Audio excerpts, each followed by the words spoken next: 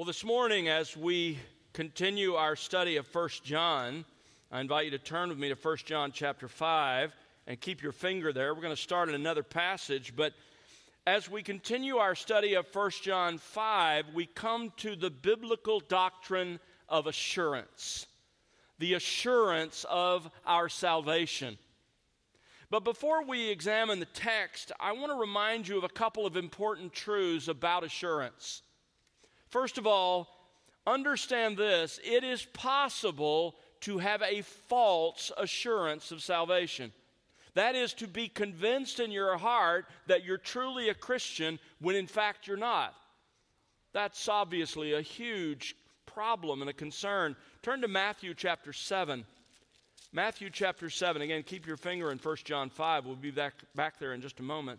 But in Matthew chapter 7, Jesus, at the end of the Sermon on the Mount, warns those who are listening, not only is there a danger of false teachers who lead you to the wrong entrance to eternal life, but there's also a danger of self-deception, of having a false assurance. Look at Matthew 7, verse 21.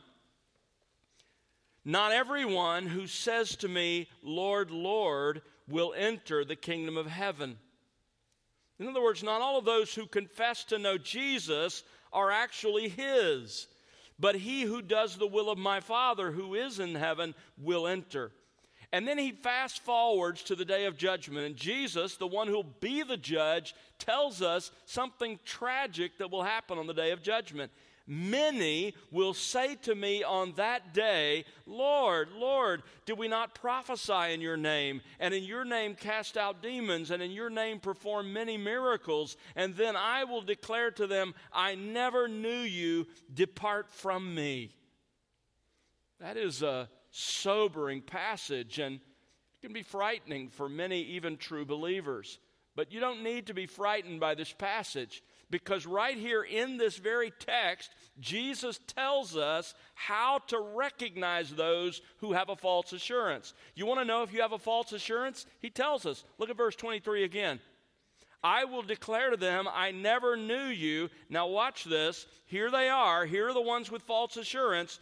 Depart from me, you who practice lawlessness. In other words, the way to identify somebody with false assurance is somebody who claims Jesus, who says, I know him, I'm a Christian, I'm a follower of Jesus Christ, but who walks in disobedience to Jesus Christ, whose life is characterized by sin and disobedience. He goes on to tell the parable, you remember, of the two men, the wise man and the foolish man. One built his house on the rock, the other built his house on the sand.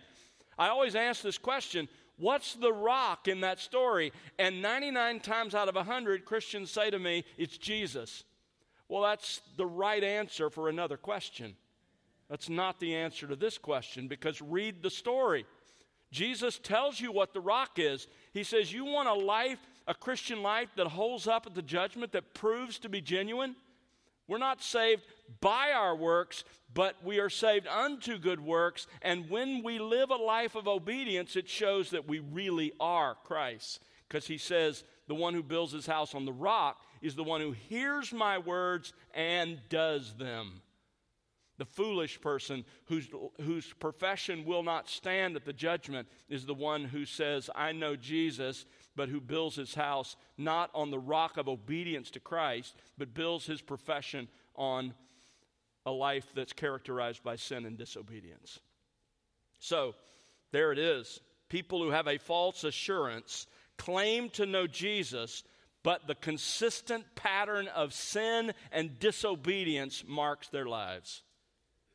So it's possible to have a false assurance. Secondly, it's possible for true Christians to have only a weak assurance of salvation. We're going to see that this morning in our text. And I can tell you that this is very common early in my own Christian life. And at times throughout the many decades now that I've known Jesus, I've struggled with doubts. That's not uncommon for believers. And we'll talk about some of the reasons for that in a moment.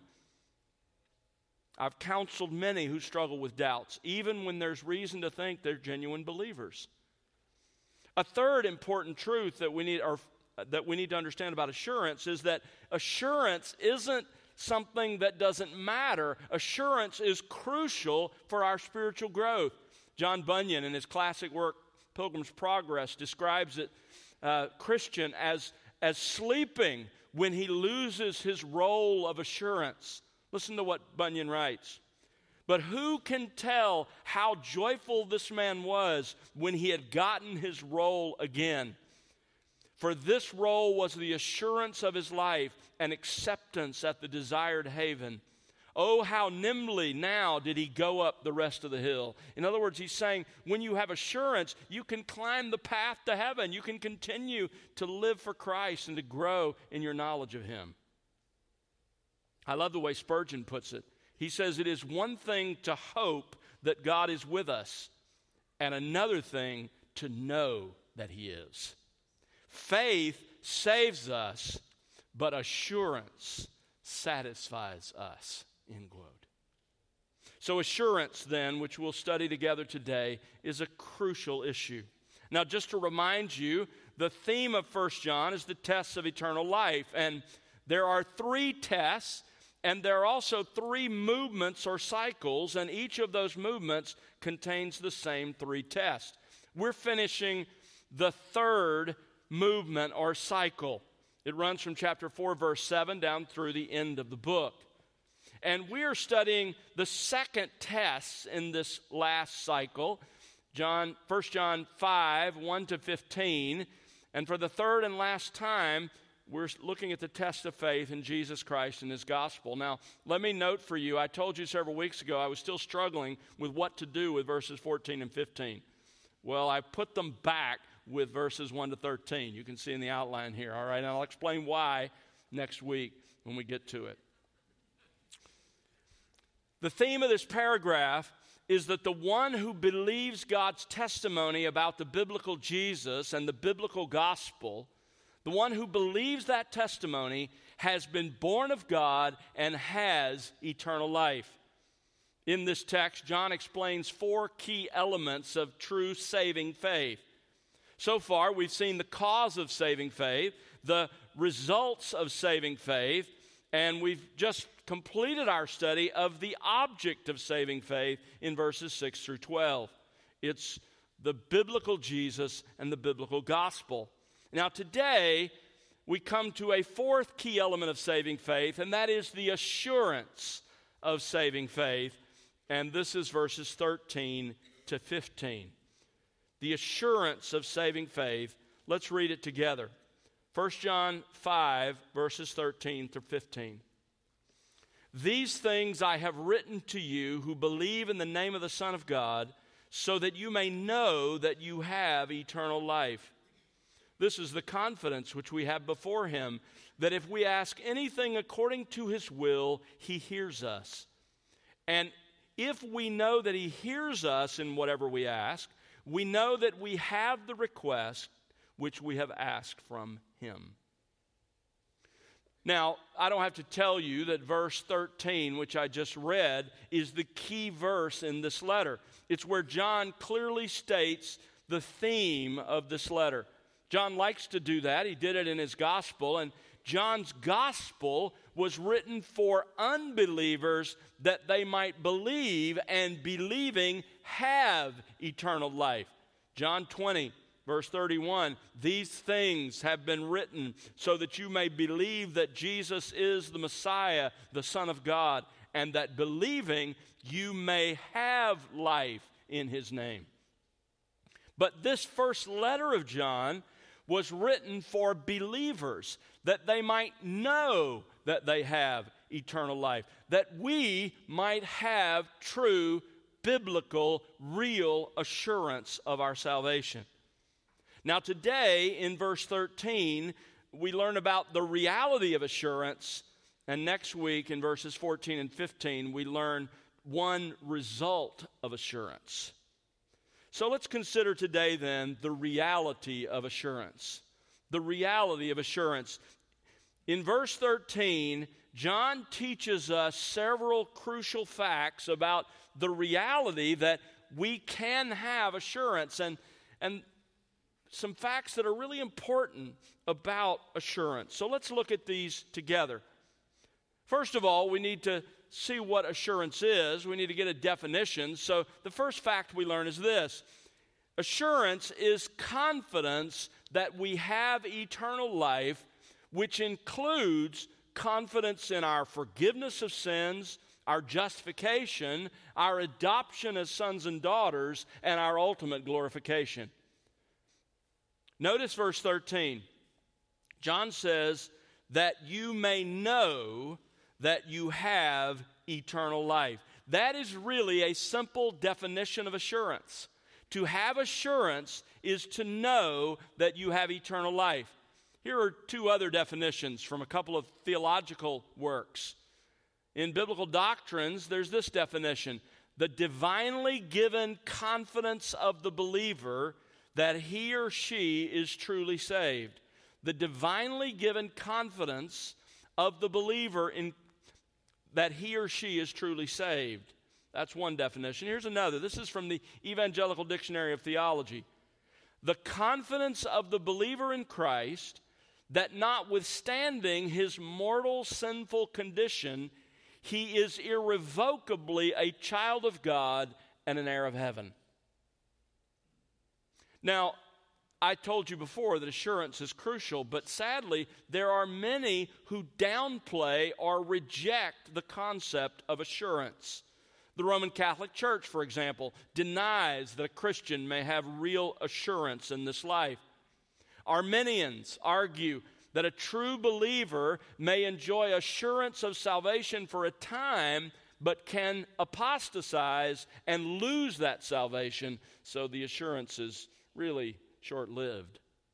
Wesleyans teach that assurance is only for those who are living without voluntary sin. Because of their doctrine of perfectionism, they define, being without sin as you're not choosing to sin. And so, if only in that case can you have assurance. Postmodernists claim that certainty about anything is just arrogance and presumption. So there are many attached to the Church of Christ who deny the reality of assurance. I like what John Stott writes when he says, "It is common today to dismiss any claim to assurance of salvation as presumptuous, and to affirm that no certainty is possible on this side of death. But certainty and humility do not exclude one another. If God's revealed purpose is not only that we should hear, believe, and live, but also that we should know, presumptuousness lies in doubting His word, not in trusting it." End quote. I love that. It's not pride to say, I don't, I know. It's pride to say, God said I could know, but I don't think we can. And Scripture is absolutely clear that it is possible to have real assurance, to know with certainty that we're Christians. Let me just give you a sampling. Consider Romans chapter 5, verses 1 and 2. Paul, after explaining the gospel, says, "Therefore, having been justified by faith, we are having peace with God through our Lord Jesus Christ, through whom also we have obtained our introduction by faith into this grace in which we stand, and we exult in hope of the glory of God." He's talking about a confidence. 2 Timothy chapter 1, verse 12, Paul says, "I know whom I have believed, and I am convinced that he is able to guard what I have entrusted to him against that day." You say, yes, but that's Paul. He's an apostle. Okay, just think about what we've learned in 1 John. Ordinary Christians can have assurance. 1 John 2:3, "By this we know that we have come to know him, if we keep his commandments." 1 John 3:14, "We know that we have passed out of death into life because we love the brethren." 1 John 4:13, "By this we know that we abide in him and he in us, because he's given us of his Spirit." So if you are confident that you have eternal life, then considering the verses I just quoted, you also know and you are confident that you have been forgiven of your sins, that you have been justified, you've been declared right with God based on the work of His Son, you've been adopted as His son or daughter, and you will absolutely be glorified. That comes with assurance. There's a second fact about the reality of assurance, and that's it is only for those who believe in the biblical Jesus and the biblical gospel. It's obvious, but he punctuates it here in verse 13. Notice what he writes. These things I have written to you who believe in the name of the Son of God, so that you may know that you have eternal life. Let me read verse 13 to you from the Greek text. This is the literal word order. Look at verse 13, and then let me read it to you as it appears literally in the word order in the Greek text. These things I wrote to you in order that you may know that life you are having eternal to the ones believing into the name of the Son of God. Now, why does John add at the end of that verse in the Greek text, to the ones believing into the name of the Son of God? He does that intentionally to identify those who can legitimately have biblical assurance. So who can have biblical assurance? Well, first of all, only those who believe in the biblical Jesus. Verse 13, you who believe in the name of the Son of God. Jesus is identified as the Son of God 7 times in verses 5 through 12. Those who can know that they have eternal life are only those who believe in the name of the Son of God. That is, they believe that Jesus of Nazareth, the human person, is at the very same time, from the moment of his conception, the eternal Son of God. He is, as we learned in verses 6 through 9, the God-man from the moment of his conception and throughout eternity. That's the only Jesus in which there is salvation and assurance. Secondly, they not only believe in the biblical Jesus, they believe in the biblical gospel. Those who have a right to assurance are only those who believe the gospel that we saw last week in verses 10 through 12. That biblical gospel, those who believe that eternal life is solely a gift of God's grace through His Son. A gift based on Christ's work alone and received by faith alone. It's only those who believe that gospel who can have assurance. And not only do they believe in the biblical Jesus and believe in the biblical gospel, but they continue to believe. Verse 13 in the original literally says, the ones believing.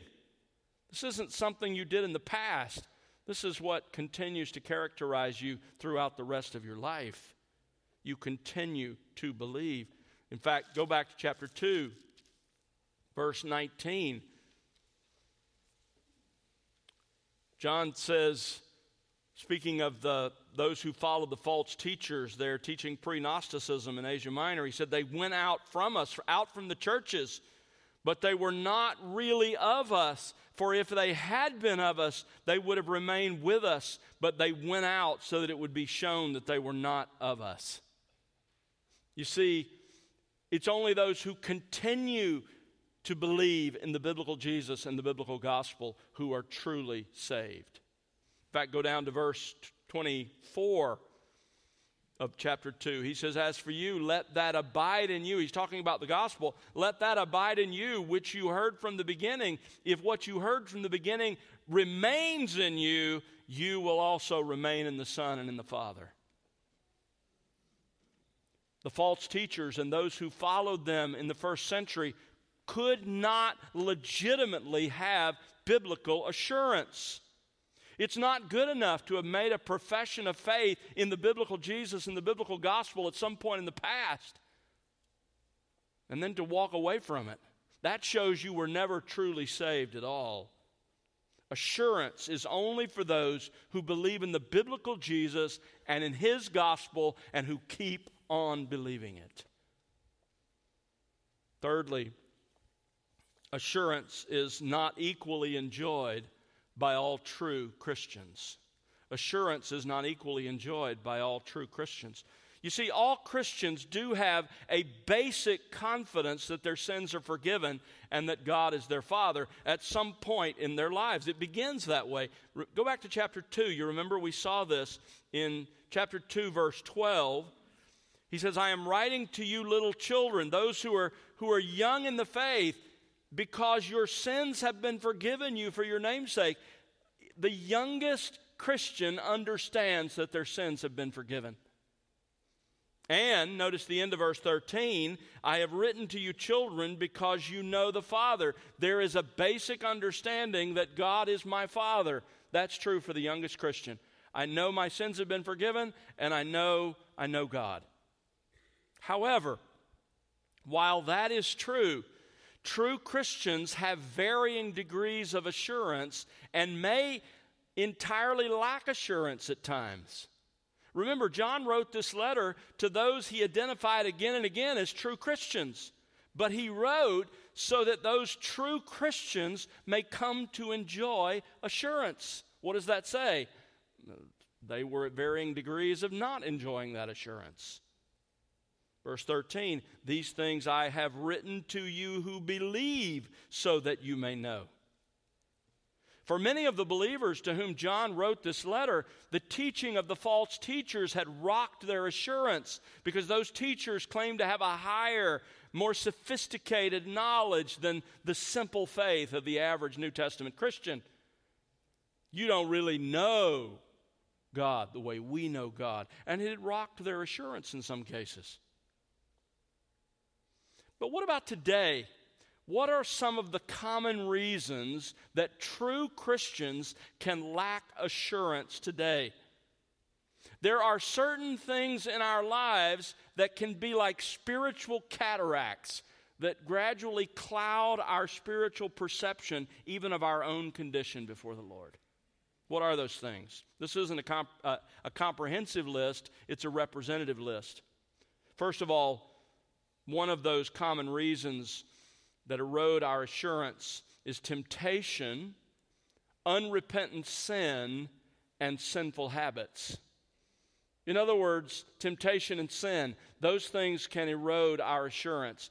We ask ourselves, would any real Christian face this temptation?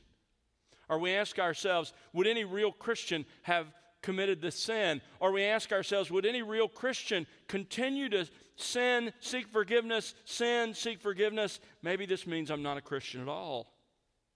That can erode confidence and assurance. Another common reason is the neglect of the spiritual disciplines, especially God's Word and prayer. If you neglect the food for your soul will grow weak and wither, and so will your assurance.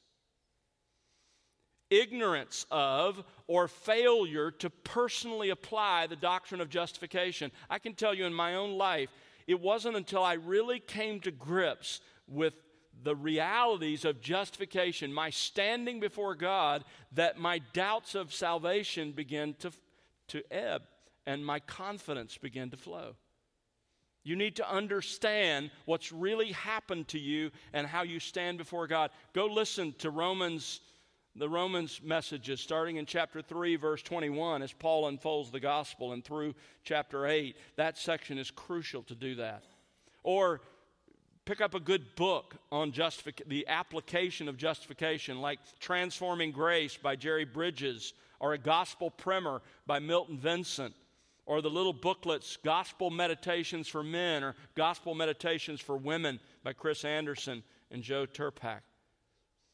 You need to understand the doctrine of justification. Another reason for lack of assurance is feelings of guilt about past sins, and that really relates to what I was just talking about, not understanding justification. Uncertainty about the timing of one's conversion, or a person who was saved when they were younger, who never really had the chance to express their sinfulness. They can begin to wonder. The influence of other professing Christians. And that happens positively and negatively. We can read about the great saints of the past and read their biographies and begin to wonder, am I a Christian at all? Or the opposite happens.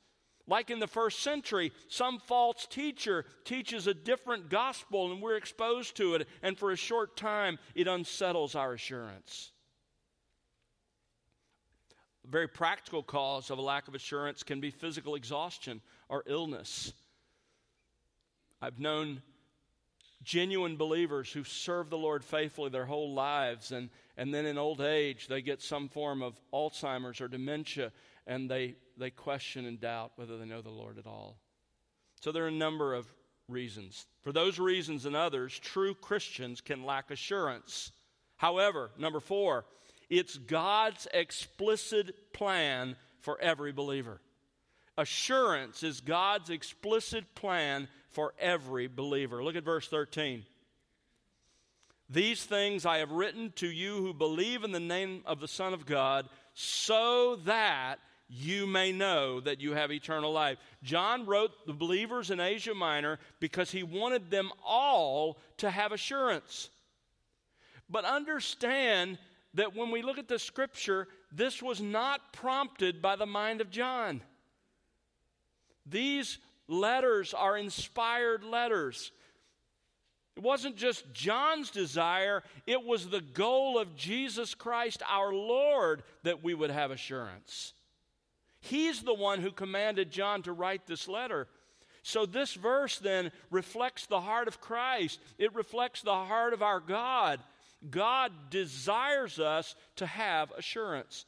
And he does numbers of things to accomplish that. I love Hebrews chapter 6, verses 17 and 18, where we read this: God, desiring even more to show to the heirs of the promise, that is us, the heirs to the spiritual promise made to Abraham of the gospel, the unchangeableness of his purpose, desiring to show us the unchangeableness of his purpose, he interposed with an oath. God swore,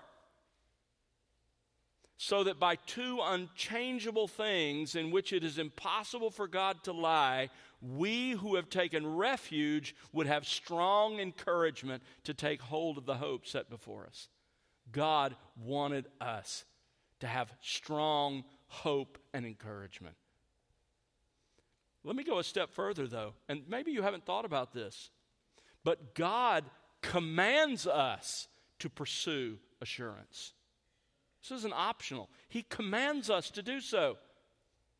He does so negatively in 2 Corinthians chapter 13, verse 5, where we read, test yourselves to see if you're in the faith, examine yourselves, or do you not recognize this about yourselves, that Jesus Christ is in you, unless indeed you fail the test. But he also puts the same command on us positively. This is 2 Peter chapter 1, verse 10. Therefore, brethren, be all the more diligent to make certain about his calling and choosing you. It's not an option. Assurance is something that God commands you to pursue. It's God's explicit plan for every believer to enjoy assurance.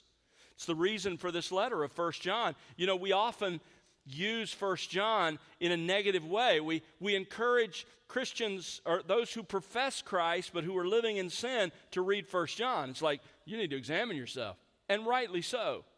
But that's not the primary purpose this letter was written, as we're seeing in verse 13. The primary purpose of 1 John is positive. Christ wanted us to know that we have eternal life. That's the reason for this letter. Number 5, here's a fifth fact about assurance. Assurance is primarily objective, not subjective. Notice verse 13 says that you may know that you have eternal life. The Greek word translated know here, oida, was used in classical Greek to express knowledge that is characterized by assurance, knowledge in which something is known with certainty. So in the New Testament, this word is used with that nuance. Sometimes it's used just as a synonym for other words for know, but at times it is used with this nuance. For example, in Romans 8:28, there we could translate it this way: we are sure that God causes all things to work together for good. By using this word here, John is emphasizing that assurance is primarily an issue, listen carefully, assurance is primarily an issue of what you know and are therefore certain of, and not what you feel. Emotions vary. Emotions are unpredictable. Even throughout a given day, our emotions can take large swings. I'm not that way. As a person, I'm a fairly level person. But that's just my personality. That's how I am. Others, their emotions take wild swings in a given day. Regardless, our emotions are a terrible way to measure the reality of our salvation. Frankly, there are many times when I don't feel saved. Usually it's every morning until I get a cup of coffee and a shower. Feelings have nothing to do with it. In fact, in the New Testament, the Greek word for assurance means full conviction. And it's talking about knowledge. Assurance, listen carefully.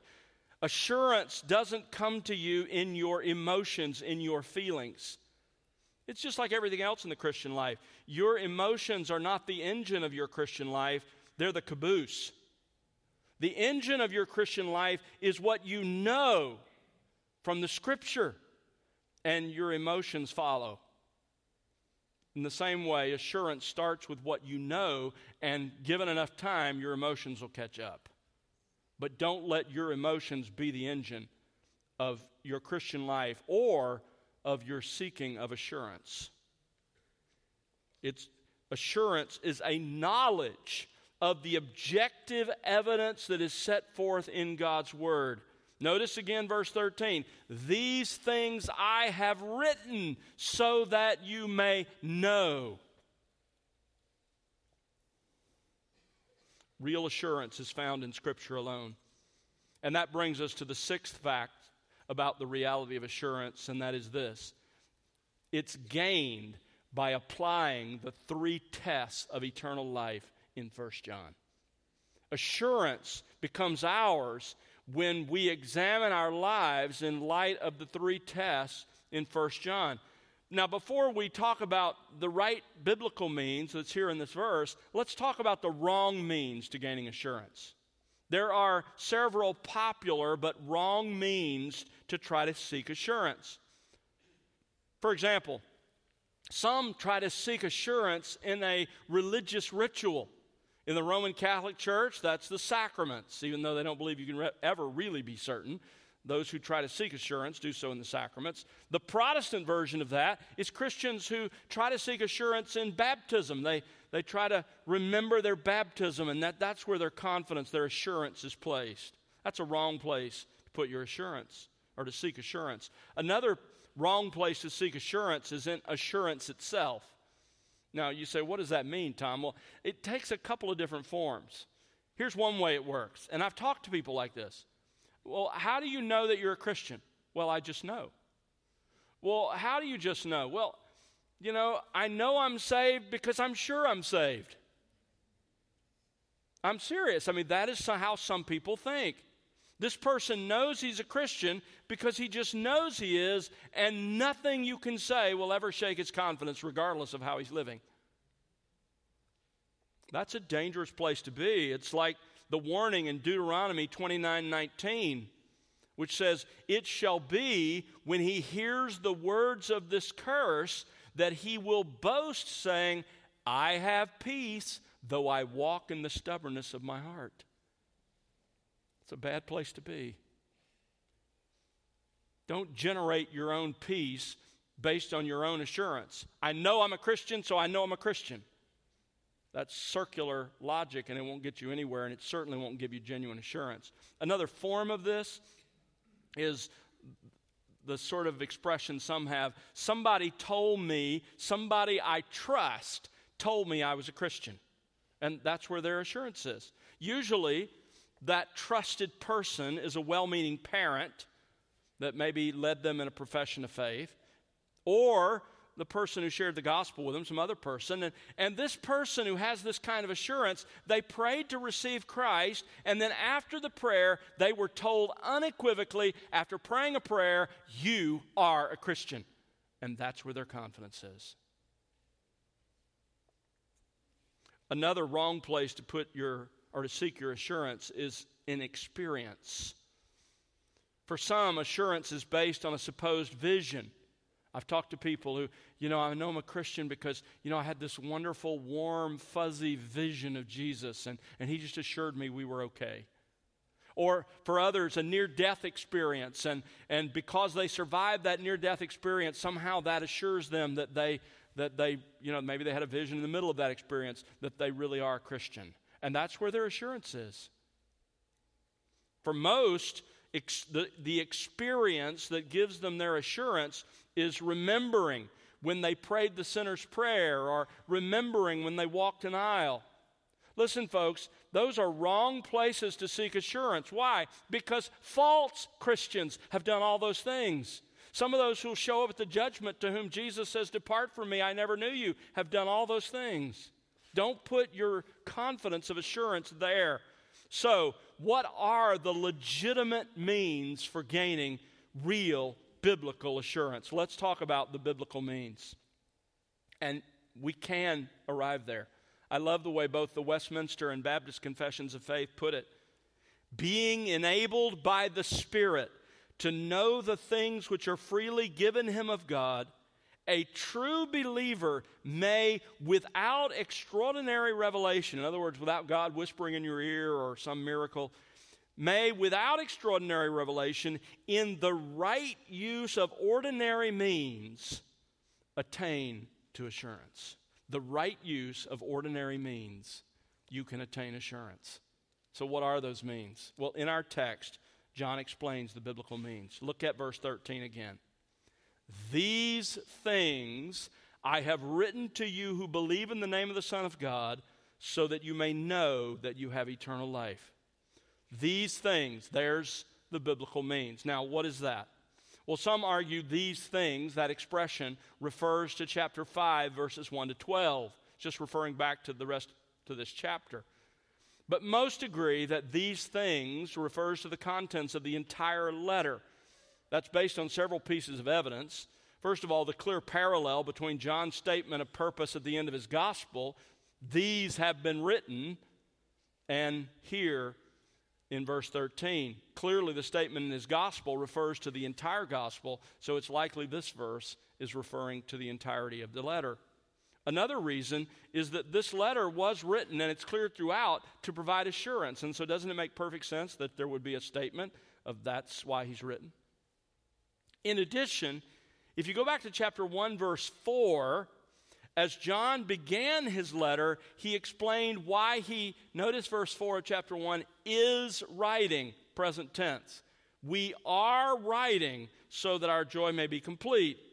And then in chapter 5, verse 13, as he ends the letter, he summarizes why he has written. I have written so that you may know that you have eternal life. Put the two together and you have the purpose of this book.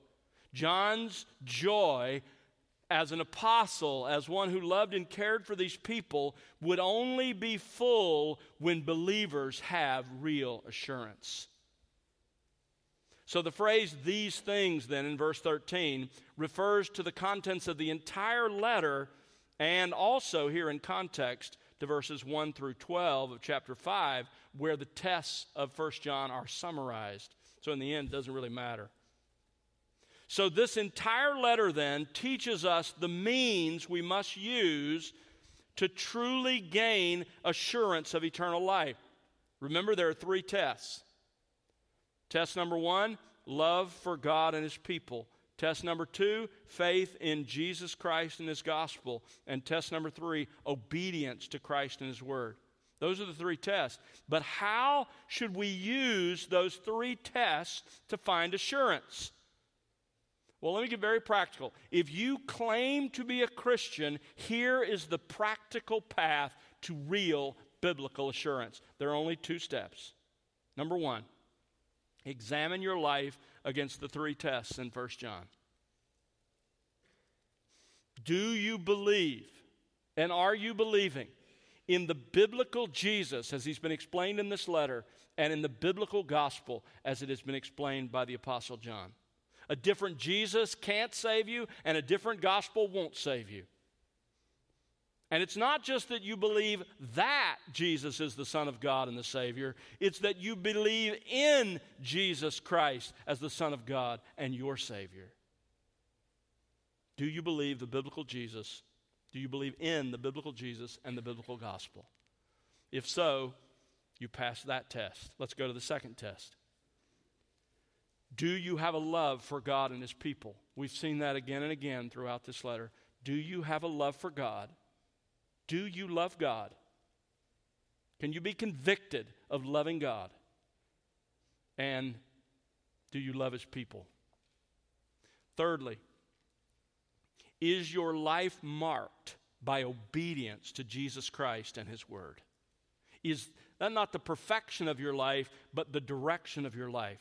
Let me put it differently. When you look at your life, is there a decreasing pattern of sin as you look back at the years you claim to be a Christian, a decreasing pattern of sin, and you can see an increasing pattern of obedience?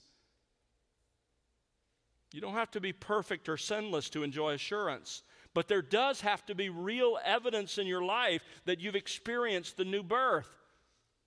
If you don't pass those three tests, if you can't put a check mark by all three of those tests, listen carefully. This is Jesus Christ through His apostles saying to you, you are not a Christian. You have no right to think of yourself as having eternal life. My call to you today is to repent of your sin and throw yourself on the mercy of God because of the life, death, and resurrection of His Son, so that you can experience forgiveness, justification, adoption, so that you can then be confident of it rightly and biblically. If you do pass those three tests, if you say, Tom, those aren't perfect in my life, but honestly before the Lord, as I open my heart before the Lord, I can say that I passed those three tests, that those are a reality in my life, then you can know that you have eternal life. And that's not a matter of feeling, that's a matter of faith in God's revelation. He gave you this book to know. That brings us to a second means of assurance. Not only do you need to examine your life in light of the three tests in 1 John, but secondly, you then need to believe and rest in the promises of the gospel. Believe and rest in the promises of the gospel. God calls us throughout the Scripture to believe and to rest in the simple promises of the gospel. One of the things that aided me in my assurance, and I'm getting off track here a little bit, but I'll just say this. When you look at the armor that we're to put on in Ephesians 6, one of the pieces of armor that helps us fight the spiritual war is the little short sword that the Roman soldier used.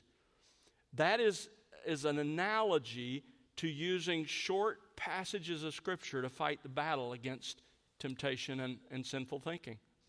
So when it comes to this issue of assurance, the verses I'm about to share with you, write them down somewhere, memorize them, and when you've examined yourself by the tests of 1 John and you pass those tests, but doubts still come, rehearse these simple promises of the gospel and say, God, you're not a liar. I believe you. Here they are. John 3:16.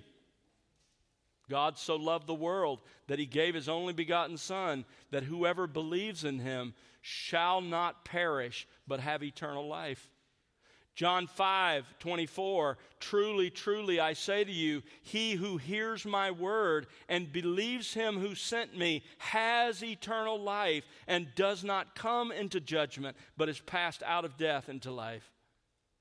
John 6:40, this is the will of my Father, that everyone who beholds the Son and believes in Him will have eternal life, and I myself will raise him up on the last day. John 10:27-29, my sheep hear my voice, and I know them, and they follow me. And I give eternal life to them, and they will never perish, and no one will snatch them out of my hand. My Father who has given them to me is greater than all, and no one is able to snatch them out of my Father's hand. John 11:25-26, I am the resurrection and the life. He who believes in me will live even if he dies, and everyone who lives and believes in me will never truly die. Acts 10:43, of him all the prophets bear witness that through his name everyone who believes in him receives forgiveness of sins. Romans 8:29-30, those whom God foreknew, that is, those whom he predetermined to have a relationship with, he also predestined to become conformed to the image of his Son, so that he would be the firstborn among many brethren. And these whom he predestined, he called. And these whom he called, he justified. And these whom he justified, he also glorified. You need to examine your life in light of the tests in 1 John. Having done that and having passed, you need to believe and rest in the promises of the gospel. Ian Murray writes, we gain assurance by looking to Christ alone and to Christ as is revealed to us in the promises of Scripture. The Christian will never get beyond the promises of Christ as the sure ground of peace. Samuel Rutherford puts it this way, I love this. He says, believe God's word and power more than you believe your own feelings and experiences. Your rock is Christ, and it is not the rock which ebbs and flows, but your sea. So how can you gain real assurance, genuine biblical assurance where you're not kidding yourself, you're not living in denial? How can you gain real assurance of your salvation? Number one, the first means examine the evidence in your life against the three tests in 1 John. But let me say, if that is the only means you use to gain assurance, if you only emphasize that, it will result in what John Murray calls, quote, an unhealthy subjective form of legalism, end quote. Because if all you do is focus on the three tests in 1 John, personal holiness almost becomes the basis on which you think you're accepted before God, which is, of course, totally a lie. And if you take that approach, it will absolutely destroy your joy. Because your confidence is based on you. You do need to examine yourself, no question. We're called to do that. We're commanded to do that. You need to take the tests of 1 John. But as the Puritans used to say, for one look itself, take 10 looks at Christ. The second means of gaining assurance is believe and rest in the promises of the gospel. But again, if that's all you do, if your entire ground of assurance is based on just the promises of the gospel, then it can lead you to superficial, false assurance. You can be kidding yourself. You can be saying, I have peace, when you have no peace. The fix is to examine yourself with the tests of 1 John. So what I want you to see is it's not one or the other of these, it's both of them together that become the vital means to assurance. I love the way Archibald Alexander sort of summarizes the means of assurance. Listen to this. In its essence, the evidence that shows a real Christian is eminently simple. Number one, entire trust in Christ for justification. And number two, a sincere and universal love of holiness with a dependence on the Holy Spirit for its existence, continuance, and increase, end quote. It's both of those together.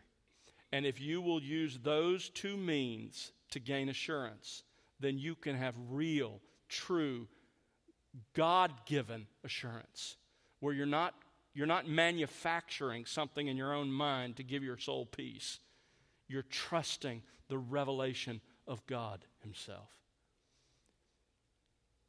That's my hope and prayer for every true Christian here. You can know that you have eternal life. Let's pray together. Father, you know my prayer has been and is now as I finish this message, that you would use 1 John, that you would use the message today to grant real biblical assurance to those who are truly yours. Those who've taken the tests of 1 John and can say, not with perfection, but the direction of their lives is marked by those tests. Lord, help them to rest in the promises of the gospel, and may those promises speak peace to their soul. May they have true, real, God-given assurance. Confidence that they've been forgiven, that they've been justified. Father, help every Christian here to pursue that assurance as you've commanded, to be diligent to make their calling and your choice of them sure. Father, I also pray that you wouldn't allow a single person who has false assurance, who has wrongly convinced himself or herself that they're a Christian, when they don't pass the tests of 1 John, Father, don't allow them for a moment to gain assurance from this message, but use your Spirit working in their hearts to help them to look in the mirror of your word and see the reality. And Lord, I pray that even today you would bring them to true repentance and true faith.